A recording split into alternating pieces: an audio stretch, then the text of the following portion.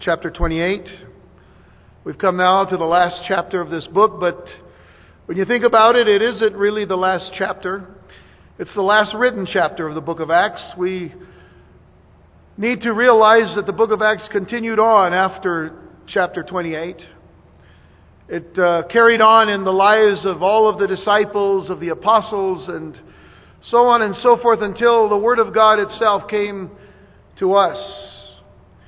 And we here today are the beneficiaries of the work of so many to bring that wonderful good news of Jesus Christ to us today.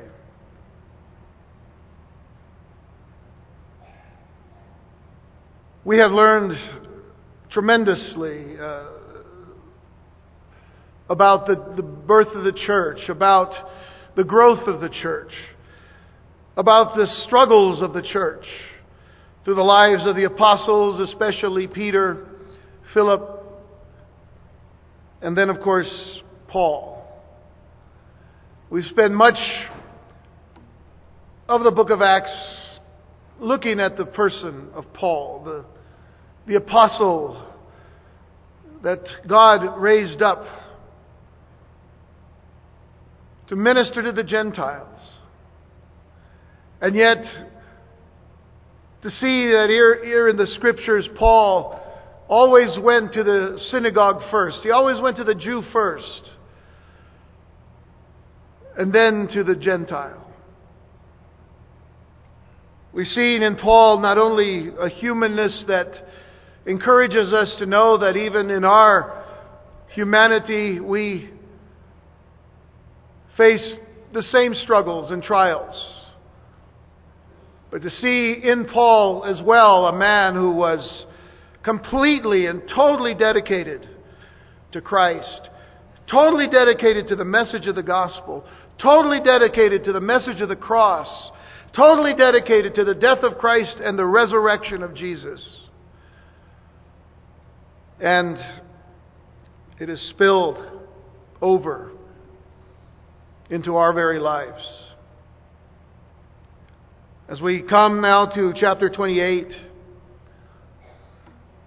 and to this last chapter of this particular book in the Bible, after seeing Paul go through the storms of the seas, knowing full well that God had promised that he would be in Rome, he didn't take it lightly, but he realized the necessity of trusting God through every storm in life. And whether we want to believe it or not, we all go through storms. And every day we face those storms of life, but we need to remember that just like Paul,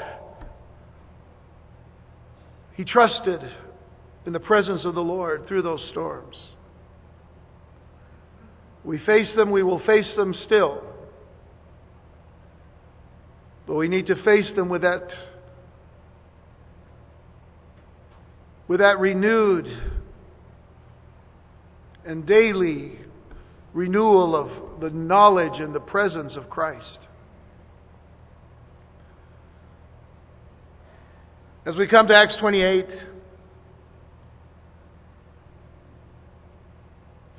Paul and 275 others have been shipwrecked, and yet were able to escape the ship and find land in a place called Melita, or as we know it today, Malta. And this is where we begin in verse 1. Now when they had escaped, they then found out that the island was called Malta, and the natives showed us unusual kindness. For they kindled a fire and made us all welcome, because of the rain that was falling and because of the cold. But when Paul had gathered a bundle of sticks and laid them on the fire, a viper came out because of the heat and fastened on his hand. So when the natives saw the creature hanging from his hand, they said to one another, "No doubt this man is a murderer, whom though he has escaped the sea, yet justice does not allow to live." But he shook off the creature into the fire and suffered no harm. However, they were expecting that he would swell up or suddenly fall down dead. But after they had looked for a long time and saw no harm come to him, they changed their minds and said that he was a god. In that region there was an estate of the leading citizen of the island, whose name was Publius, who received us and entertained us courteously for 3 days. And it happened that the father of Publius lay sick of a fever and dysentery. Paul went into him and prayed, and he laid his hands on him and healed him. So when this was done, the rest of those on the island who had diseases also came and were healed. They also honored us in many ways. And when we departed, they provided such things as were necessary. Shall we pray? Father, this morning we thank you for the privilege of coming to your throne of grace, as well as the privilege of coming to your word, that we might hear it, that we might see it with our eyes, hear it with our ears, respond to it with our hearts and our minds, and certainly apply all of these things that are applicable to our lives. That we may know, Lord God, as the Apostle Paul knew, that you never left him nor forsook him, but you were always with him. And so are you with us as we trust in your very presence and in your power. We thank you, Lord, for giving us this opportunity to have gone through this whole book as quite an adventure for us, Lord, to see the power of the Holy Spirit through the church in its early days and its early stages, and realize that that same power then is the power that we have available to us today. Lord, may we access, Lord, that power through prayer and through our desire, Lord God, to serve you in the name of Christ. And it is in that precious name of Jesus that we pray. Amen and amen. You all have probably heard the saying, all roads lead to Rome. Now, it has a particular meaning when it is used as a saying. Different paths can take one to the same goal. It also means there can be many ways of doing something. So when that statement, all roads lead to Rome, is stated, it could be used along those lines. The phrase itself appeared for the first time in a 1391 work by the writer of the Canterbury Tales, Geoffrey Chaucer. And he wrote this paper to his son. It was a paper entitled A Treatise on the Astrolabe. An astrolabe was an early device that was the forerunner to the navigator's sextant, which was something that helped to line up the stars when they were navigating on the seas. It was called an astrolabe, and he's teaching his son about it. But within that whole paper, this is where this particular phrase came from. Right as diverse paths leading the folk the right way to Rome. That was Old English, by the way. Probably didn't want to hear it that way. What it says is, all roads lead to Rome. Different paths take one to the same goal. But from a spiritual or religious perspective, it has been used loosely at times to mean that all roads lead to God, which of course is a cultic and apostate position held by many a New Age follower, which for the most part they choose to neglect the authoritative statement of Jesus concerning himself, where Jesus in John 14:6 said, I am the way, the truth, and the life. No one comes to the Father except through me. And because the Apostle Paul was a devoted and dedicated servant of Christ and a passionate preacher of the gospel of Jesus Christ, it fits well in all of the account of his life in the book of Acts that he is single-mindedly and single-handedly on that one single road that leads to Rome. The road that the Lord has placed him on. Whether through vehement opposition from his own Jewish brethren in Jerusalem, or through violent storm or threat of death by shipwreck or execution, Paul was on the single road, the only road, that would lead him exactly where God wanted him to be. It was that road that took him from Ephesus to Jerusalem, from Jerusalem to Caesarea, from Caesarea onto the ship that took him through all of the storms in the Mediterranean and even the Adriatic, and eventually took him to Malta, where we find him in our text today. The one road, you see. The one road that God has put him on. It's to remind us that there is one road for us. The road that we're on. That leads us to where God wants us to be. Paul never wavered. And for Paul to never waver was a testament of God's sovereign hand of protection. And the apostles' responsibility to obey the Lord. We talked about sovereignty and responsibility last week. He knew God was sovereign, but there was a responsibility to obey God. And Paul was one who always did. It brings to mind, as we are here in the last chapter of the book of Acts, how Paul in Acts chapter 20, verses 22 through 24, tells the Ephesian elders about his wanting to go to Jerusalem, how he's bound to go to Jerusalem. He says, "And see, now I go bound in the Spirit to Jerusalem, not knowing the things that will happen to me there, except that the Holy Spirit testifies in every city, saying that chains and tribulations await me. But none of these things move me, nor do I count my life dear to myself, so that I may finish my race with joy." And I want you to remember that phrase that Paul says to them, to finish his race with joy. "And the ministry which I received from the Lord Jesus to testify to the gospel of the grace of God." It was in Paul's heart to stay on that road that led him to Jerusalem, that would eventually take him to Rome. For we know in Acts 23, verse 11, the Lord came and stood by him that night and said to him, "Be of good cheer, Paul. For as you have testified for me in Jerusalem, so you must also bear witness at Rome." There is that one road that God has placed him on. And you see, God promised to deliver Paul. And God kept His promise. And we need to remember that God always keeps His promises.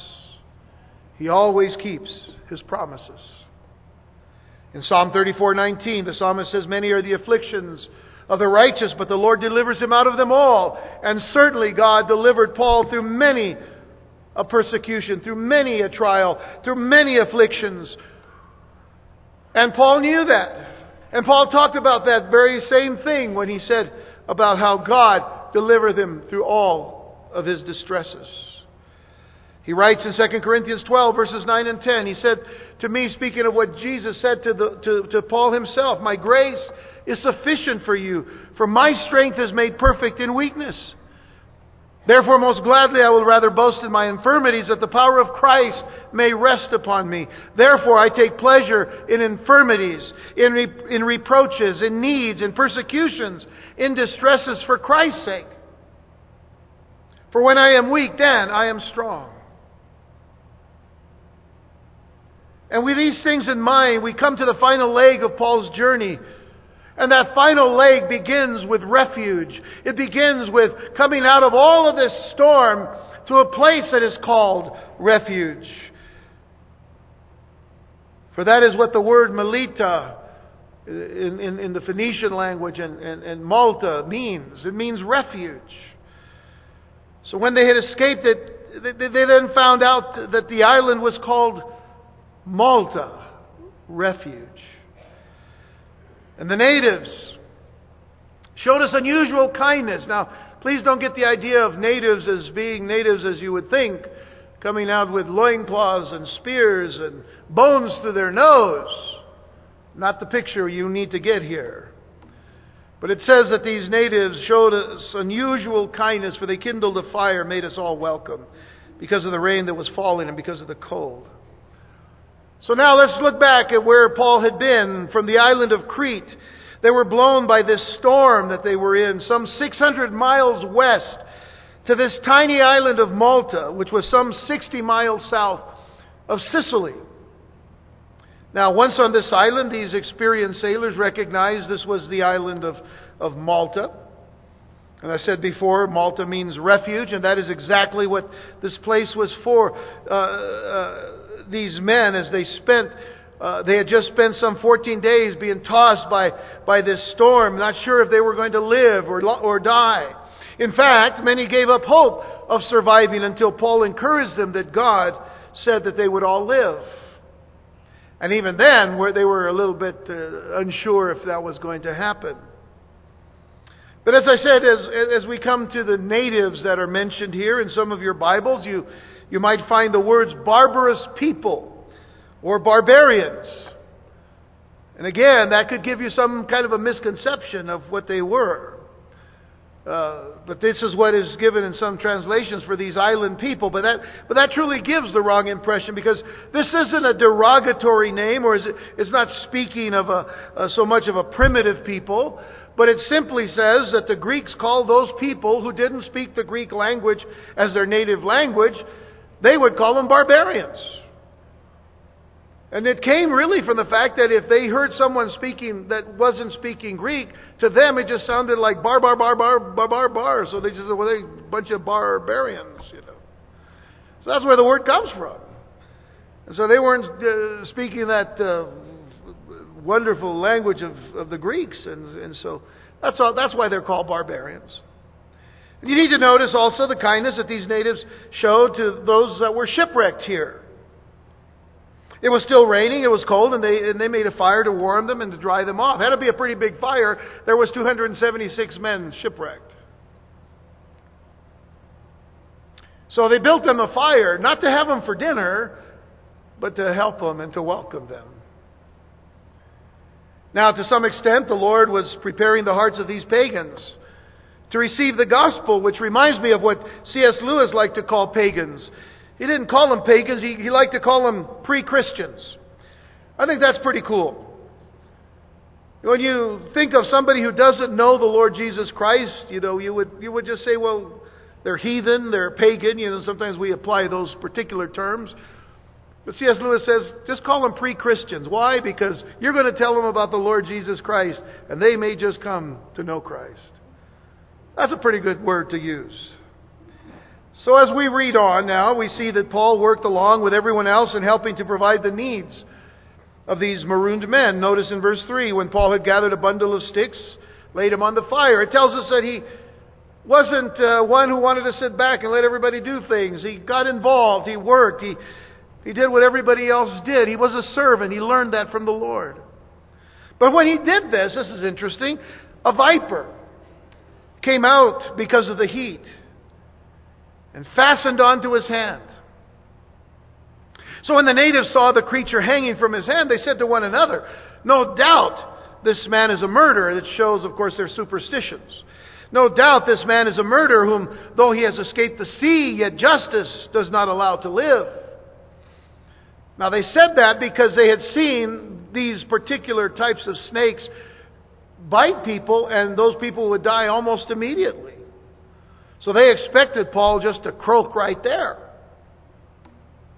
But it says that he shook off the creature into the fire and suffered no harm. Again, remember, Paul is a servant, so the first thing we see is that Paul served because Jesus was his example. And as Paul served, we are to serve, because Jesus is our example of servanthood. Mark 10 verse 45, Jesus said, for even the Son of Man did not come to be served, but to serve, and to give his life a ransom for many. Didn't sit on a throne, didn't sit with robes around with everybody serving him. He touched people's lives. And I'm sure he touched people's lives when he was out there doing all of this work and then eventually getting bit. Now that's an interesting thing that happens to Paul, and I think it's something that we need to kind of pay attention to here. Because we have to ask the question, what happens when something bites us while we're serving the Lord? See, Paul's here doing what he's doing because everything he did was always to serve the Lord. So he's gathering sticks, trying to bring, help to those who needed the warmth of the fire and all. And he gets bit by this viper, and supposedly this viper would have killed him. So what happens when something bites us while we're serving the Lord? What is your reaction when something like this happens that seems so unfair? Doesn't it seem so unfair that here Paul is doing all this stuff? He's made it this far through some great storm, and then all of a sudden a poisonous snake bites him. It seems unfair. Lord, why are you allowing this to happen? Had Paul come this far only to die of venom poisoning and keep God's word unfulfilled? Or when something bites us while we're serving the Lord, do we get angry with God? Or do we get angry with people? Do we stop serving at that very moment because we're angry at everybody? These things shouldn't be happening to me? I tell you this, there are too many people in this church, and I don't say in this church, but I'm just talking about in the body of Christ. There's just too many people who are just so petty about things in life. Things get us down, things get us upset, things get us angry, then we get angry at God, we get angry at people, and then we say, I'm not serving anymore, or I'm not coming to church anymore, and I'm not going to do this, and I'm not going to do that. But here's Paul. Serving the Lord, gets bit by a snake. What's his reaction? Of course, he could have just died. But did he say, God, why are you being unfair to me? Why did you allow this to happen? What did he do? Paul's reaction was not anger. Paul's reaction was not bitterness. Paul's reaction was this. He just shook the snake off. And he kept serving. He just shook the snake off. And he kept serving. Guys, don't be talking in here. Be listening.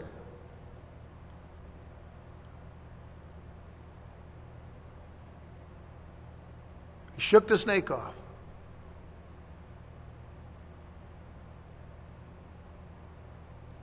And he kept serving. In James chapter 4, James writes in verses 7 through 10, therefore submit to God.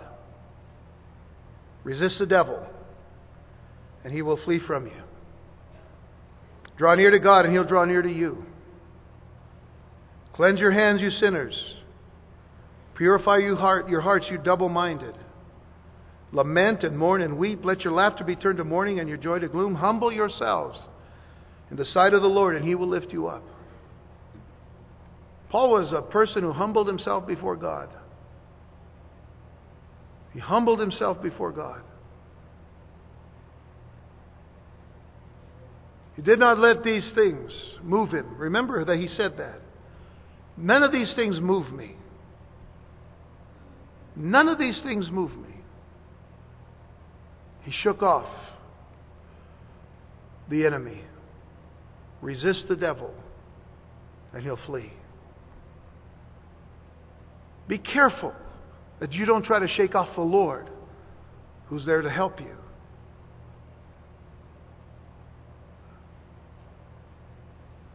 Too often the response is, why, Lord? The enemy's trying to keep you from serving. You got to shake him off. So now the islanders saw what happened to Paul, and they felt that he was getting what he deserved from a God of vengeance. He had to be a horrible criminal, even though he had been saved from the vehement seas. Justice and judgment, they believed, would prevail. Look at verse 6. However, they were expecting that he would swell up or suddenly fall down dead. That was the nature of the viper that bit him, to cause this to happen to him. But after they had looked for a long time and saw no harm come to him, they changed their minds and said, oh, he's a god. Well, that's pretty fickle, isn't it? At one moment they're saying, oh, he's a deadly criminal and, God's going to get him for it. And, oh, he didn't die. Oh, he's a god. That's fickle. And it's amazing how fickle people can be. Listen, we'll cheer a baseball player who's batting .375 until he goes into a slump. And then what do? Boo!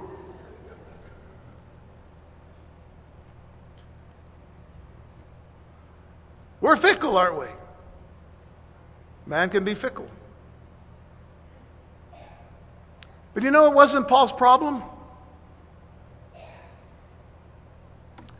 Two things happen in this little exchange here with these natives. Paul never let the praise of men get to his head or go to his head. And he never let the condemnation of men keep him from what he was supposed to do. So understand then that that wasn't Paul's problem, but it definitely could be some of ours. We cannot let the praise of men go to our heads. And we certainly can't let the condemnation of men keep us from our service to God. The first thing they did was condemn him. They said he was going to die. When he didn't die, they praised him. He's a god. Didn't go to Paul's head. Luke does not cover this too much here. He just mentions it and goes on. But we just need to remember, we're not to let things go to our heads.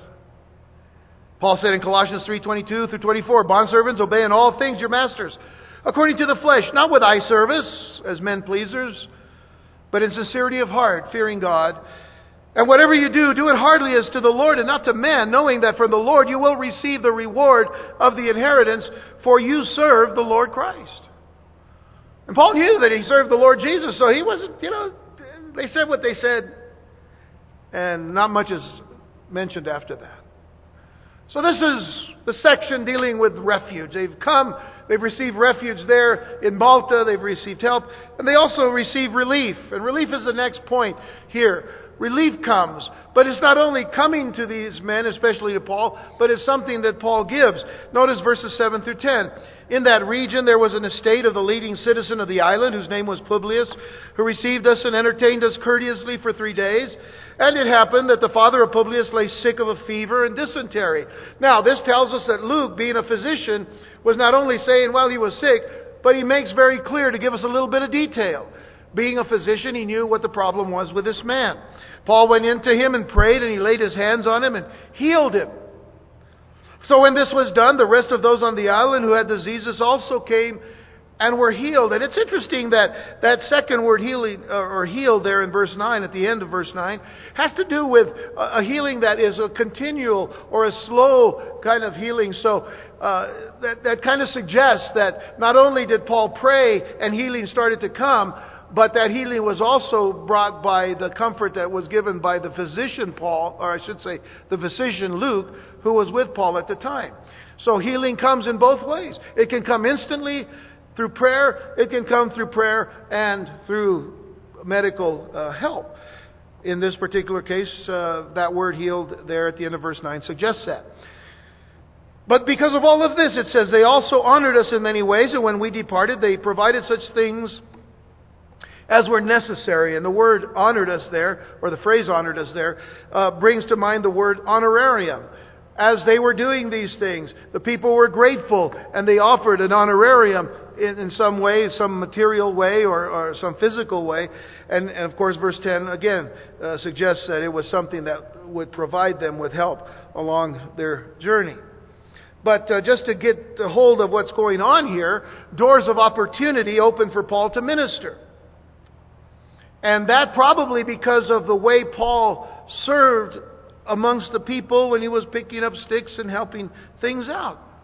But he was able to go through this door of opportunity not only to the chief man in Malta, this Publius, but to many others as well by manifesting the signs of an apostle. And Jesus talks about that in Mark chapter 16, verses 17 and 18, where it says, "These signs will follow those who believe. In my name they will cast out demons. They will speak with new tongues. They will take up serpents." Well, that's something Paul did. Didn't do it because he wanted to. He wasn't from Arkansas picking up them snakes, and doing whatever they do in those churches out there. No, he was just picking up sticks and the snake bit him. So nonetheless, he took up a serpent and then he cast it out. But he was fine because God took care of him. God protected him. It says if they drink anything deadly, it'll by no means hurt them. They will lay their hands on the sick and they will recover. So all of these things are that Jesus said are being manifested in the life of Paul among these people. 2 Corinthians 12 verse 12, Paul himself would say, "Truly the signs of an apostle were accomplished among you with all perseverance in signs and wonders and mighty deeds." Now, it brings a question to mind. Why were they shipwrecked on the island of Malta when God told Paul he was going to go to Rome? Why were they shipwrecked on Malta? Remember, they're on that single road that's leading to Rome. Paul's on it. Paul's going there. God's getting him there. Why did they stop in Malta? Simply because God wanted Paul to go to this tiny island and to share the love of Christ with these people, to proclaim to them the good news, and to bring them the power of God through those signs and wonders that come through the apostle. So this storm was not outside the will of God, you see. The storm that took him to Malta was part of God's plan. And it wasn't outside of God's control. God knew exactly what was going to happen when Paul ends up in Malta. God used it to bring about the salvation of these people in Malta. In fact, tradition tells us that Publius was the first pastor of the church in Malta, whose beginning can be traced back to this time when Paul was shipwrecked there. So understand then that God's plans are beyond our understanding sometimes until we get on the proper side of His will. And let me say that again, because I think that's an idea and a thought that we need to kind of meditate upon. God's plans are beyond our understanding sometimes until we get on the proper side of His will. You see why Paul says in Romans 11 verse 33, "Oh, the depth of the riches, both of the wisdom and knowledge of God, how unsearchable are His judgments and His ways past finding out." We can do all we can to try to search out His judgments. In some cases we can't understand it. We can't find His ways out sometimes. That's okay. God's in control. And Paul understood this. And you'll notice that not only did relief come to Paul when he was on Malta, but he gave relief. He used the gifts that God had given him as an apostle to heal and to help the people that were there. And so from refuge to relief, we come to respite. A time of rest. You'll notice in verse 11 it says, "After 3 months we sailed in an Alexandrian ship, whose figurehead was the twin brothers which had wintered at the island. And landing at Syracuse," by the way, that's not Syracuse, New York, it's Syracuse in that region, Sicily. We stayed there 3 days. From there we circled round and reached Rhegium, and after 1 day the south wind blew, and the next day we came to Puteoli. And there's still a place called Pozzuoli in Italy there, same city, where we found brethren and were invited to stay with them 7 days. And so we went toward Rome. And from there, when the brethren heard about us, they came to meet us as far as Appii Forum and 3 inns. When Paul saw them, he thanked God and took courage, which means that he was greatly encouraged. Now when we came to Rome, the centurion delivered the prisoners to the captain of the guard, but Paul was permitted to dwell by himself with a soldier who guarded him. So, as the winter months passed and it was now more favorable to sail, they boarded an Alexandrian grain ship that was ported there for the winter. Now, why did Luke report that its figurehead was the twin brothers? Well, primarily because he wanted us to know that this was an historical event. It was a real event. And he specified, for the sake of authenticity, exactly what ship they traveled on. Luke wanted everyone to know this was not a fairy tale. This was not just a made-up story. This really happened. So he makes all of these details known for that purpose. This is a true historical account. Now, in Greek mythology, getting to the understanding of who the twin brothers were, in Greek mythology, the twin brothers were a pair called Castor and Pollux. They were the sons of Zeus, and they were seen as the gods who protected sailors. Now, maybe after their last sailing disaster, the centurion and the other sailors wanted to have some added protection, as they traveled to Rome, and they said, well, there's the ship of the twin brothers. Aren't they the ones who protect us in the seas? Let's go on that ship. So they brought all the men that were with them onto that particular ship and sailed on. But it brings to mind this thought, that while man today looks for many ways to find protection in themselves or in others, let's remember that Jesus, for us, is all we need. Jesus is all we need. It's Jesus who will safely see us through the storms of life. It was Jesus who safely saw Paul through all of those storms in the Mediterranean. It was Jesus who saved him and brought him and even told him, y'all are going to be safe. Just stay on the boat. And Jesus took him there to Malta. And the fact of the matter is, it is Jesus who will carry us safely home when our days on this earth have been completely fulfilled in accordance to God's will. It will be Jesus who takes us home. And there's nothing for us to fear. You see, in John chapter 10, verses 27 through 30, Jesus said, my sheep hear my voice, and I know them. And they follow me, and I give them eternal life, and they shall never perish. Neither shall anyone snatch them out of my hand. Think about that. Jesus says, I've got them in my hand. Nobody's going to snatch them out. I wouldn't try. But then notice what Jesus goes on to say. My Father who has given them to me is greater than all, and no one is able to snatch them out of my Father's hands. There's double protection there. There's the hand of Jesus and the hand of the Father. And that's us inside the hand. Are you going to try to snatch them out of His hand? No. Be foolish to try. That's how wonderful the salvation of God is, the salvation of Christ. And He says, I and my Father are one. So we take care of you. You're going to be safely home when your day is done on this earth. Well, their first stop, as the text tells us, was Syracuse, which was the capital city on the island of Sicily, which was located on the lower east side of the island. After 3 days, they sailed to Rhegium, which was on the southern tip of the Italian peninsula, or as we call it, the toe of Italy. Now, you know that Italy is formed in the shape of a boot. Well, just consider where the toe of that boot is, and that's where Rhegium is. And as they waited, the winds became more favorable, and once again they sailed on to Puteoli, an important commercial port in Italy, and still some 150 miles away from Rome. But this city of Puteoli had some 100,000 people during Paul's day, so it wasn't a small city at all. And it was there in this city that Paul was allowed to stay with Christian brethren for a week. Consider the liberties that Paul was given, the favor that Paul was shown. To stay with Christian brothers there for a week, which was a wonderful way to get the necessary rest and the encouragement that Paul and his companions needed for the continuation of their trip to Rome. They may have arrived in this port city with a great amount of apprehension. And I would have to believe that.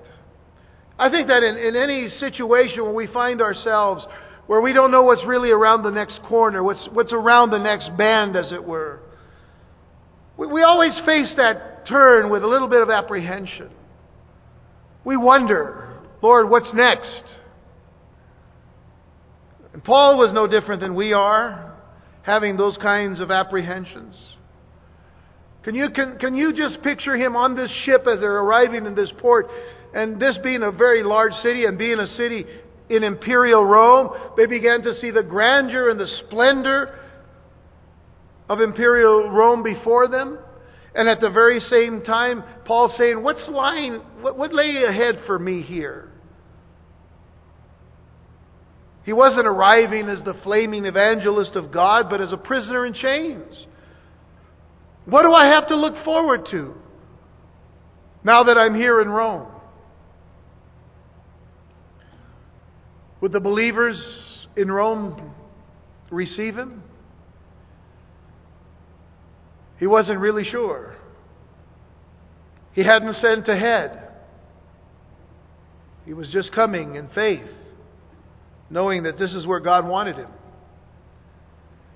But in such an apprehensive moment, being gripped with thoughts of being all alone, God truly does enter the scene. God has never left the scene, but He truly enters the scene for us here because God met the need of His dear messenger. Christian believers were found in the seaport, and God granted them 7 days to be with them. And much more, God sent 2 welcoming parties from the church in Rome, one that traveled over 40 miles and the other over 30 miles, both of them to escort Paul into the great city of Rome. And the picture that is given here by Luke in the Greek language is that of welcoming parties coming to give God's precious servant a welcome that was fit for a conqueror, a welcome that was fit for a king. They knew who Paul was, and they realized that he was that great apostle of the Lord who had preached the gospel to the Gentiles. And they received him with great joy. Paul, in writing to his son in the faith, Timothy, in his last letter, 2 Timothy 4, he says in verses 6 through 8, "For I am already being poured out as a drink offering, and the time of my departure is at hand. I have fought the good fight. I have finished the race. I have kept the faith." I have fought the good fight. Think about that. He knew what the Christian life had become. I fought the good fight. I finished the race. I've kept the faith. He was faithful. He never strayed from the calling that God had given him. So he says, finally, "There's laid up for me the crown of righteousness, which the Lord, the righteous judge, will give to me on that day, and not to me only, but also to all who have loved His appearing." And I think that this was a sentiment that was on Paul's heart as he sees all of these Christian brethren come to welcome him to Rome, to take him to the city of Rome.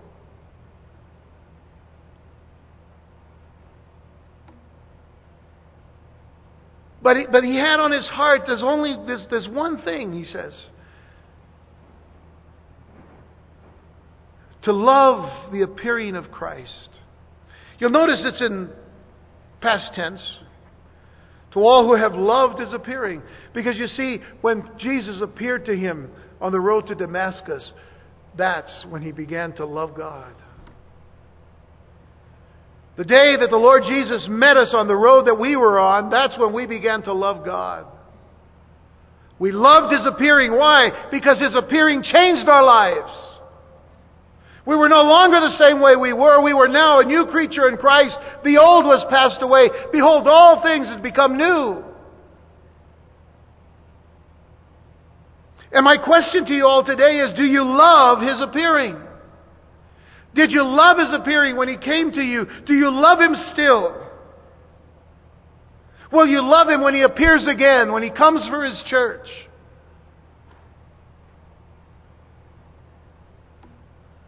You see, the words of Paul, in not only in the book of Acts, but in the writings of Paul, are so focused seriously upon that relationship and fellowship with Jesus Christ. That to do anything less is just playing games with God. But to love His appearing. Did you love His appearing when He came to you, when He changed your life? Then do you love Him still? Paul says, "I fought the good fight. I finished the race. I've kept the faith." I want those words to be your words when the Lord comes for you. We never know when that is. I would hope that we'd all go together with the Lord in the rapture, but guess what? We don't know. But can we say, "I have fought the good fight. I have finished the race. I've kept the faith"? That's my desire for you and each and every one of us here. That you can say that when the Lord comes again. refuge, relief, respite. But upon coming to Rome, Paul is now dealing with re-examination.